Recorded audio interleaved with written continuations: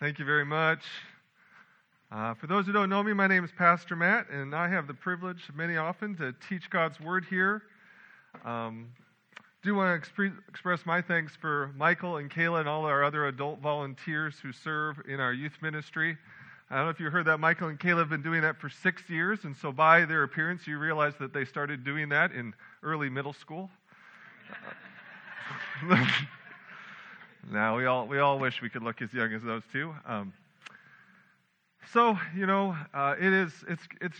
good to see people and to be together. And obviously, this is still somewhat of an artificial environment where we're not able to sit as close as we like and touch as often, inappropriate ways, of course. But it is a privilege to praise God together, to lift up His name, to sit under His Word. If you're hoping to take the Lord's Supper with us later, if you didn't pick up this cup that also has the bread on top, you can pick that up now. We'll move to that right after this sermon, and then we're closing at the end with exuberant singing.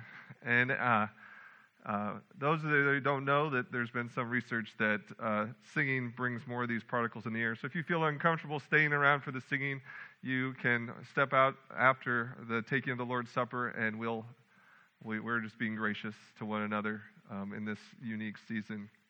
But if you would open up your Bibles, we are continuing walking through the book of Exodus. We are in Exodus chapter 21. I really believe it's powerful to preach through books of the Bible, moving fairly in chronological order. And there's times like this week and a couple weeks ago that what ends up being the next passage in the text is impacting our culture right in front of us.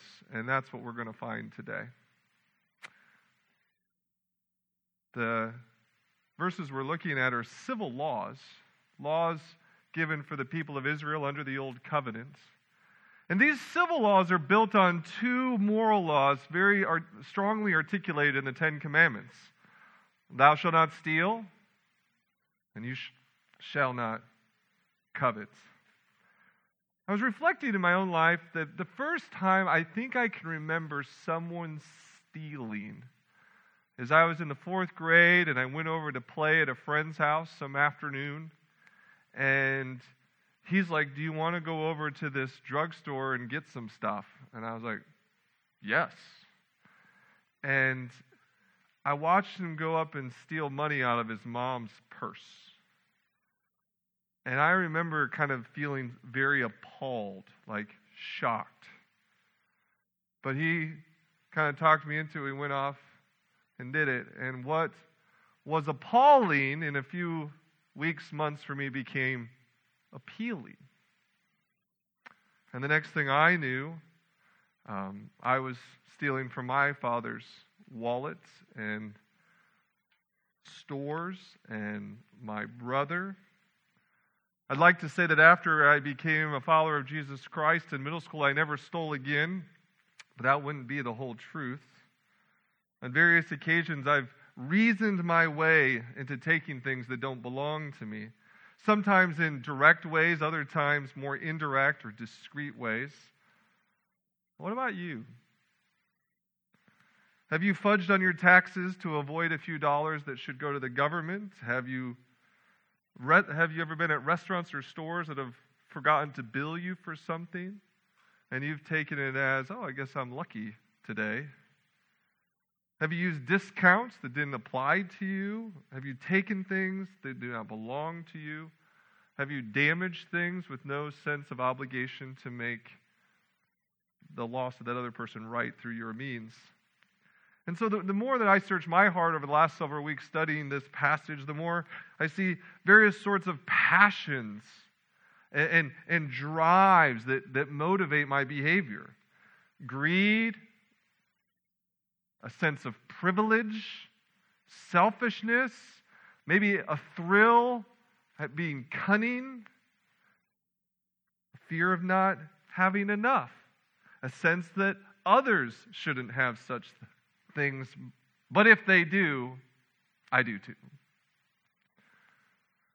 Yet if we start looking at the Bible's view of our possessions and the property of others, we'll see that God desires his people to have such a different sort of heart. He wants different driving passions. He would want us to see that honoring possessions actually honors persons. Let me pray, and then we'll start digging in. Lord, I just want to ask us to have your mind on these matters, and the way that we honor you would flow out in honoring others. And then you'd help us to look at these texts with humility and grace toward one another, and also just a sense of submission before the Lord. Amen. Do you realize there's only two people in the world? There's people that know that it is a violation of God to speak during movies. And those other people.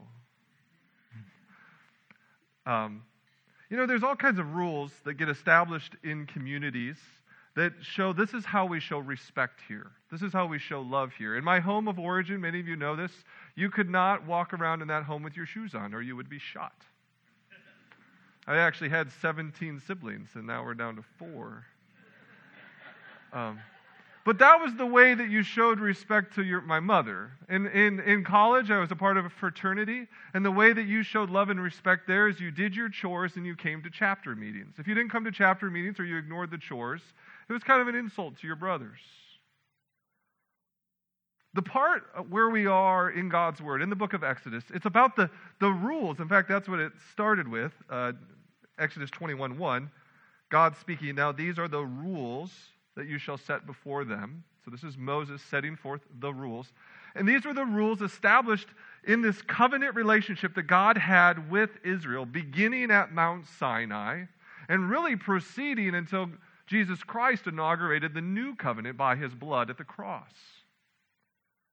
But these rules were for God's people to honor God, but also reflect God in the community. And they are still, the principles behind these rules are surprisingly relevant. And the ones that we're looking at today are the idea of the value of people, and the value of possession, the value of lives, why we should honor others' livelihoods.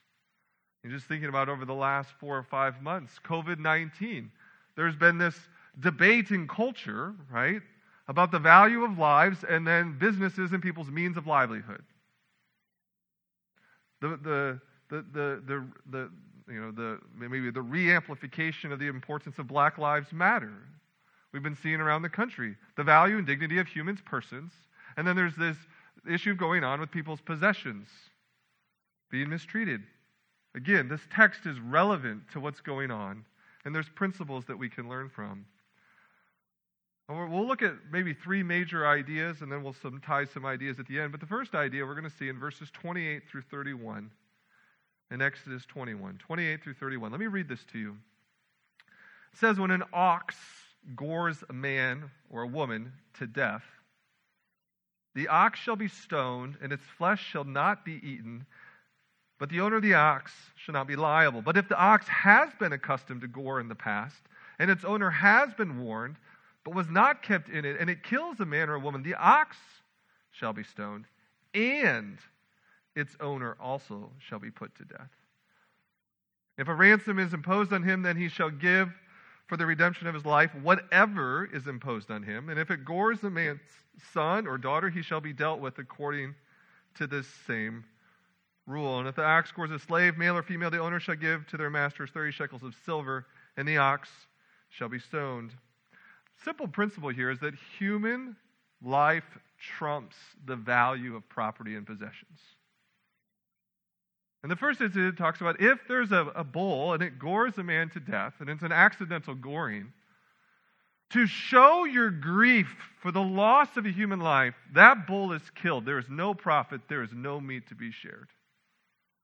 You grieve, no one gets to walk away with a few bucks from that animal's carcass when that human being dies. It is a day of grief, and there's no profit. And the loss of the possession is at bare minimum necessary to show that human life is far more valuable than the possession or the property.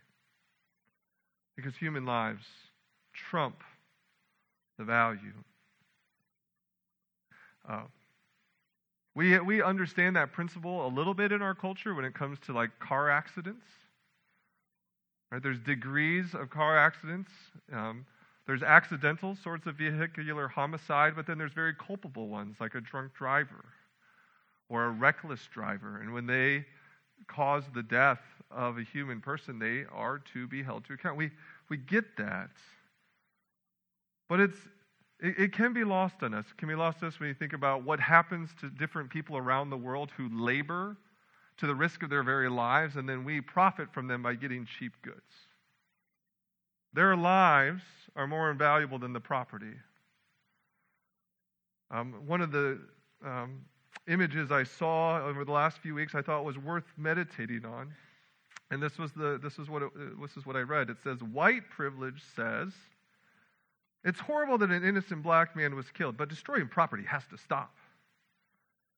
Rather than saying, it's horrible that property is being destroyed, but killing innocent black men has to stop. Where's the emphasis? The emphasis in the Old Testament is that human lives are more important than property, than possessions. A parallel thing would be issues of the unborn.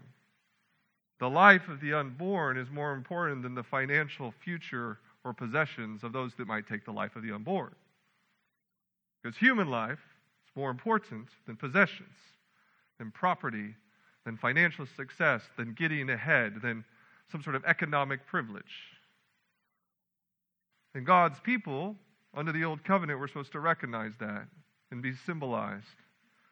And that if this, I brought along, the closest thing I had to an ox or a bull goring was Charity's unicorn and her doll.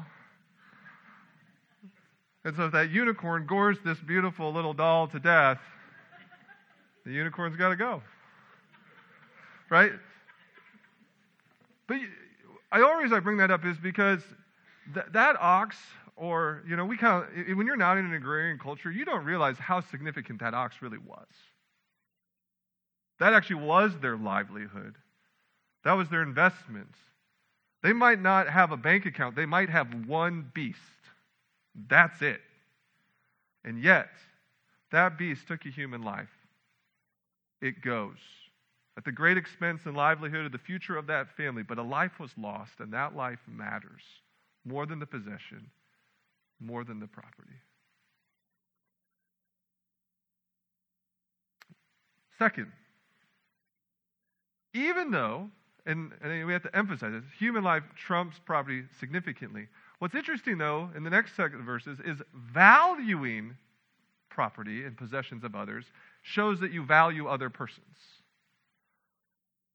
If you doubt that, just imagine how you would feel if the next time you invited someone over to dinner and they came in with a sledgehammer and took it to your refrigerator. I think you'd immediately say, like, I kind of took that one to the chin when you took out the fridge and the TV and then proceeded to the couch. Let's just walk through some of these. Verse 33 talks about when a man opens a pit, or when a man digs a pit and does not cover it, and an ox or donkey falls into it, the owner of the pit shall make restoration. He shall give money to its owner, and the dead beast shall be his. Verse 35 says, when one man's ox butts another so that it dies, then they shall sell the live ox and share its price, and the dead beast also they shall share. Or if it is known that the ox has been accustomed to gore in the past, and its owner has not kept it in, he shall repay ox for ox, and the dead beast shall be his. The way you value another person, to show their value, is when you're culpable, whether accidental or guilty negligence, you have to make the situation right. Sorry is not enough. Did you catch that? Sorry is not enough. You cause someone's possessions or property, livelihood. If it was accidental, you just make it right. If you're culpable, you're also going to have extra burdens put on you. But sorry is not enough. Many years ago, my father owned this small, semi-rundown building around the square in Indianola, Iowa. You know, those small Iowa towns, the courthouse in the middle, and then all these buildings are all attached all around. Well, he owned a building, so you can imagine this. He owns a building. And then beside him was another building, right? And they're touching. And then there was an alley. Well, the building with the alley, that people had commented a few times, you know your exterior wall is kind of bowing into the alley. And the owner of that building decided, things happen. Until the day when that bow just fell off the side of the building into the alley. And then it ripped part of the adjacent wall that my father shared with them. And then it opened up the roof. And it was months of insurance companies and lawyers trying to decide, was the owner of the building that leaned to the alley, were they culpable for not fixing the bowed building? Right? That's a little bit what Old Testament law is trying to solve for you. If you're aware that you have a dangerous animal and you don't deal with it, you don't pen it up, and they cause an issue, it's a serious issue. It needs to be made right. It has to be dealt with. And you can't just say sorry. You make it right. And you make it right, in this case, financially or property for property. Many years ago, I was borrowing my neighbor's leaf blower. God bless him. And of course, I break it. And so I bring back the broken leaf blower and $50, right? Because, you don't need to do that. I don't know. I guess I don't know how to run a leaf blower. Let's keep going, because there's more to this. Look at verses 1 through 6. This goes from an accident to intentional. It says, if a man steals an ox or a sheep and kills it or sells it, he shall repay 5 oxen for an ox and 4 sheep for a sheep. If a thief is found breaking in and is struck so that he dies, there shall be no blood guilt for him. But if the sun is risen on him, there shall be blood guilt for him. He shall surely pay. If he has nothing, then he shall be sold for his theft. If the stolen beast is found alive in his possession, whether it is an ox or a donkey or a sheep, he shall pay double. If a man causes a field or vineyard to be grazed over, or lets his beast loose, and it feeds on another man's field, he shall make restitution from the best in his own field and in his own vineyard. 6, if a fire breaks out and catches in thorns so that the stacked grain or the standing grain or the field is consumed, he who started the fire shall make full restitution. So verses 1 through 4 are about intentional stealing and theft, and getting, if it's intentional stealing and theft and you kind of feel guilty about it, you could just come back and just make things square.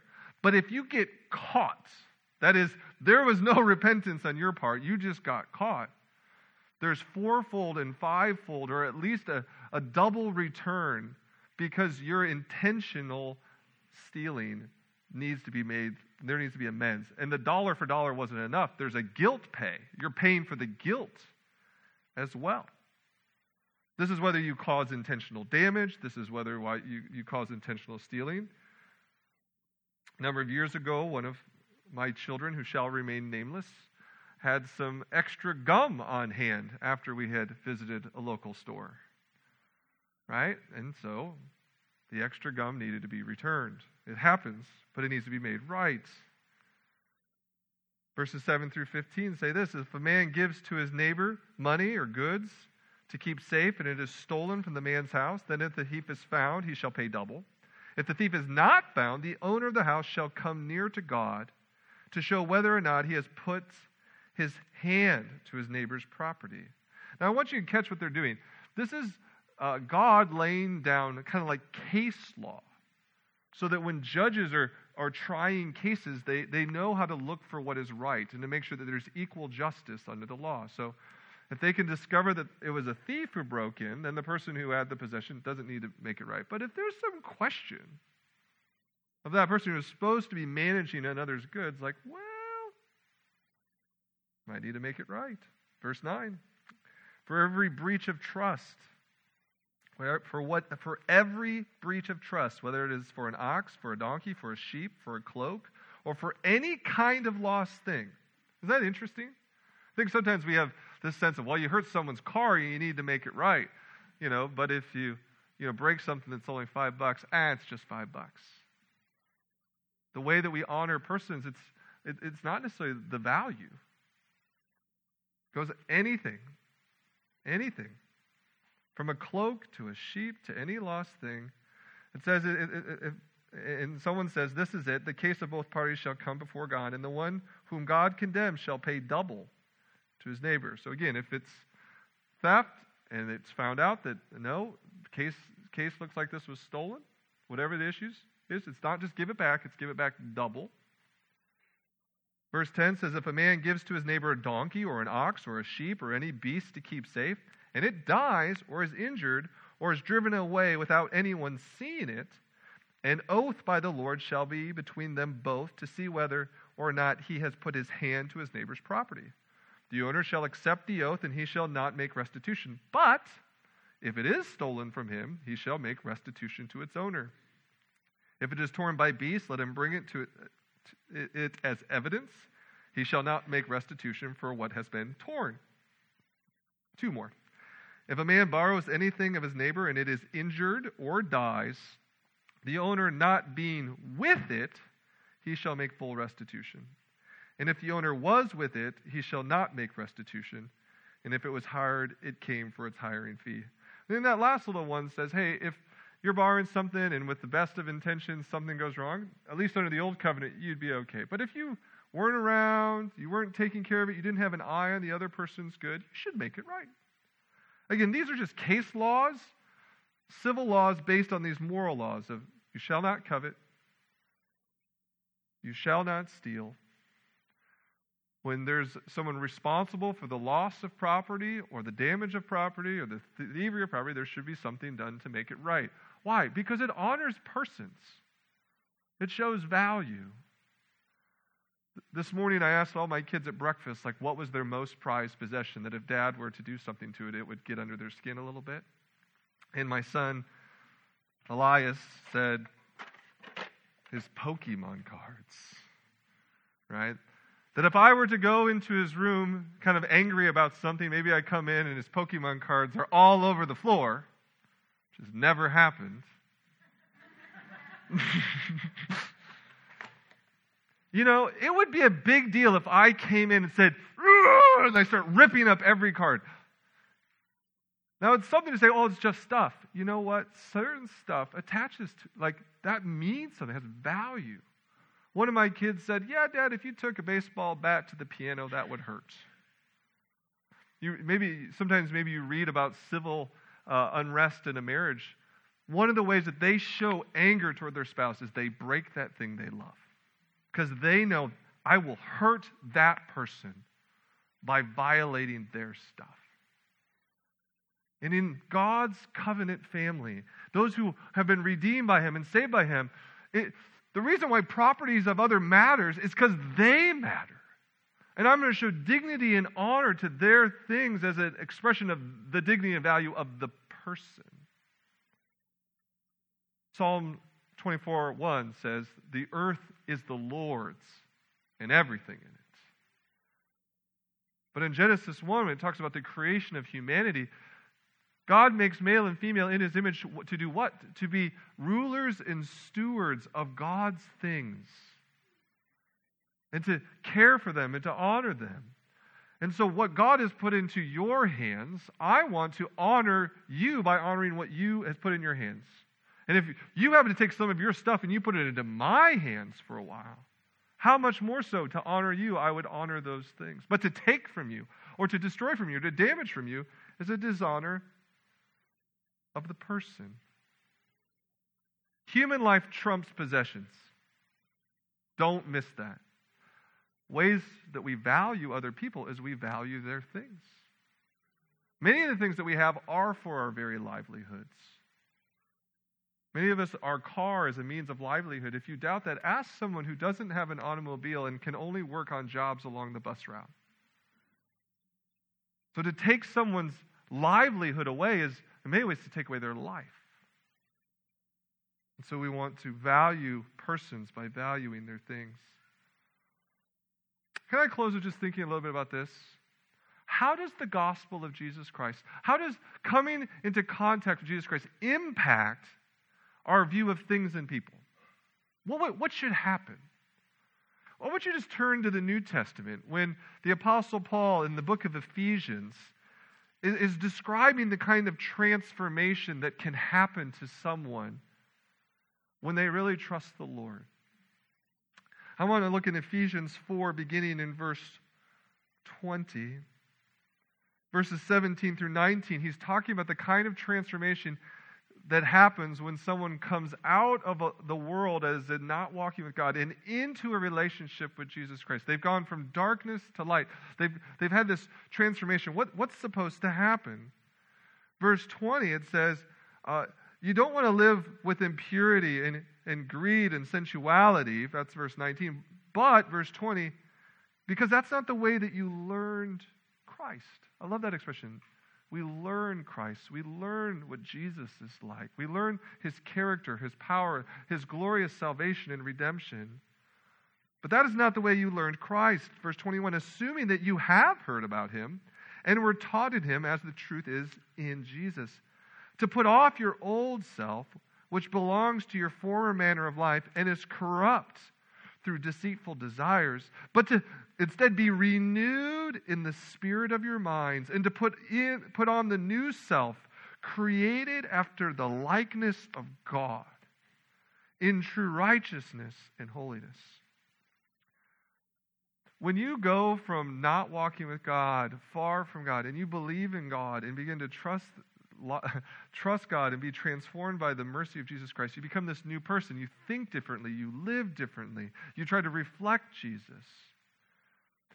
In verses 25, really through the rest of the book, it begins to describe the kinds of transformations that happens to a person who has been transformed by Jesus. But just jump down to verse 28. Look what it says.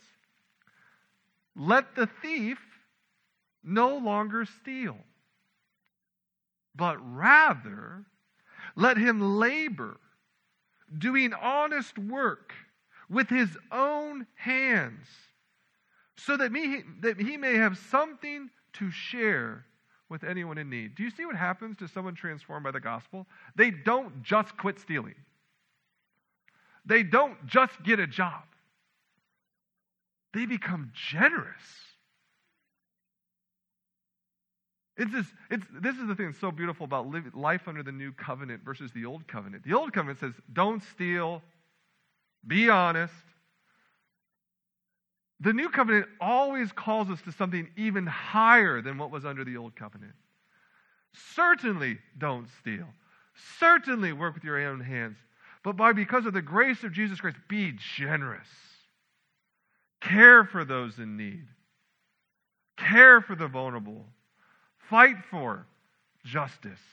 End poverty. I mean, these are the kinds of movements of the new covenant people. It's not, don't steal. It's not, get a job. It's this movement to generosity and to justice and to care and to compassion. You see that a little bit in that story of the wee little man. The wee little man was he who climbed up in the sycamore tree for the Lord he wanted to see. Remember him? His name was Zacchaeus. And when he had an encounter with Jesus Christ, Jesus says, I want to spend time with you, Zacchaeus. I'm going to your house today. What did Zacchaeus do? He said, you know what? I'm going to pay back every person I stole 4 times what I stole from them. Where do you think he got that idea? And then he says, and then I'm going to give half my possessions to the poor. Guess what? That wasn't required under the old covenant. He didn't have to do that. But he had experienced the new covenant king. And his response to the new covenant king was, I'm making things right. And I'm doing good. I'm becoming generous. Why? Because he wasn't no longer held captive by his possessions and his property, but he saw people and they mattered. That's a new covenant transformation. There's another new covenant transformation. You can read about it in Acts chapter 4. The last little section of Acts chapter 4 talks about this. Listen to this. This is what happened when the gospel of Jesus Christ didn't just impact an individual, it impacted a whole community of people in Jerusalem. Wouldn't that be awesome? If this entire church and all the Christians in our city were so impacted by Jesus Christ that we turned this city upside down. It happened before, it can happen again. Look what happened in Jerusalem. It says, now the full number of those who believed were of one heart and soul. And no one said that any of the things that belonged to them was his own, but they held everything in common. That doesn't mean communism, it just means open hands. My snowblower is your snowblower. My house is your house. My food is your food. But it was held with these open hands in common. And then it says in verse 33, and with great power the apostles were giving their testimony to the resurrection of the Lord Jesus. And great grace was upon them all. There was not a needy person among them. For as many as were owners of lands or houses, they sold them. And they brought the proceeds of what was sold, and they laid it at the apostles' feet. And it was distributed to each as any had need. What a church. What a community transformation. It highlights one.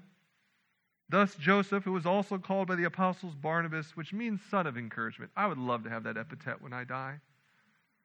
What did Barnabas do? Good old Barney, a Levite, a native of Cyprus. He sold a field that belonged to him and brought the money and laid it at the apostles' feet. Why? Why did they do this? Because Jesus, who was rich, became poor to make us rich. And they saw Christ's generosity, and it convicted them of their selfishness, their greed, their thievery. This is what the gospel should do to us. If you are anywhere like me, you have seen greed and stealing and thievery in your life, and it should convict us as we look at Jesus Christ, who is so generous to give his life for us. But through conviction, it leads us to comfort us in the grace of Jesus Christ, that he died for thieves. He died for the greedy. And he died for those who have not made things right. He's died for people who have not treated possessions well. He's died for people who haven't treated people well. But after convicted and then comforted by God's grace, we should be compelled,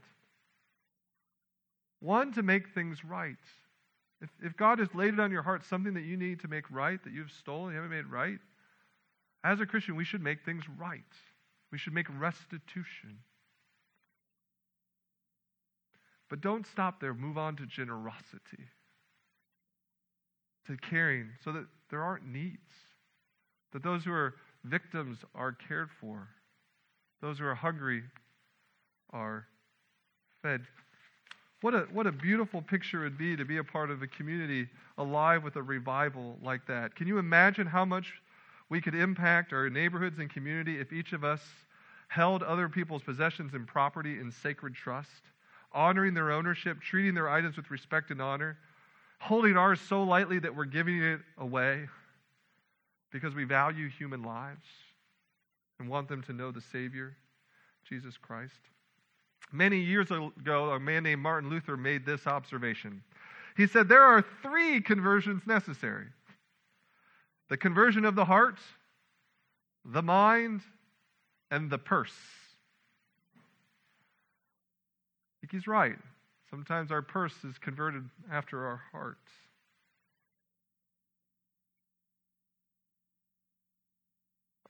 Part of my own journey in this sermon series is felt I had to make restitution with some stuff that I stole as a young boy. And I'd just like to share with you the letter I got back. I got this on Thursday. It was dated June 7th, 2020. It says, Matt, received your letter. You are not the first I have received over the years. It is something we all go through at one time or another. We are forgiven when we know Jesus Christ is our Savior. The money will be donated to a good cause. Thanks for your letter. I'm not sure if you do something of restitution this week, you'll get quite sweet of a letter. But there's depths of truth in there. Let me just close with Paul's admonition in Romans 13. Give to everyone that you owe them. Give to everyone that you owe them. If you owe taxes, pay taxes. If revenue, then revenue. If respect, then respect.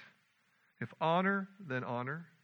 Let no debt remain outstanding except the continuing debt to love one another. For whoever loves others has fulfilled the law. The commandments: you shall not commit adultery, you shall not murder, you shall not steal, you shall not covet, and whatever other command there may be are summed up in this one command: love your neighbor as yourself. Love does no harm to a neighbor. Therefore, love is the fulfillment of the law. May this be true of us. Amen? Amen. So as I said earlier, our love is always going to flow from Christ's love. And one of the ways that as Christians we remember this and celebrate this is the taking of the Lord's Supper on a regular basis. That we remember the great cost of Jesus at the cross. We remember the great generosity of God in giving His Son. For God so loved the world that He gave His one and only Son, that whoever believes in Him would not perish but have eternal life. And the way that we remember time and time again the gift of God is the taking of the Lord's Supper. Just to remind you, when the Lord's Supper was instituted, it was instituted when Jesus gathered with His disciples on the night He was going to be betrayed. And on that night when He was betrayed, He took bread, and when He had broken it, He distributed it, and He said, "This is my body given for you in remembrance of me." And then later, He took a cup, and He lifted the cup, and He said, "This is the cup of the new covenant in my blood for the forgiveness of sins." And He said, "Drink of this. Whenever you drink, remember me." And so we're going to remember this through this little cup. So if you're new to this cup, there is a top cup that is a little cellophane thing with a little wafer inside. So I'll give you a moment to open that. Jesus' body was given for us. We read this as a church family earlier. Romans 5:8. God demonstrates His love for us in this, that while we were still sinners, Christ died for us. Let's remember that Christ gave His body for sinners. Let's take and eat and remember.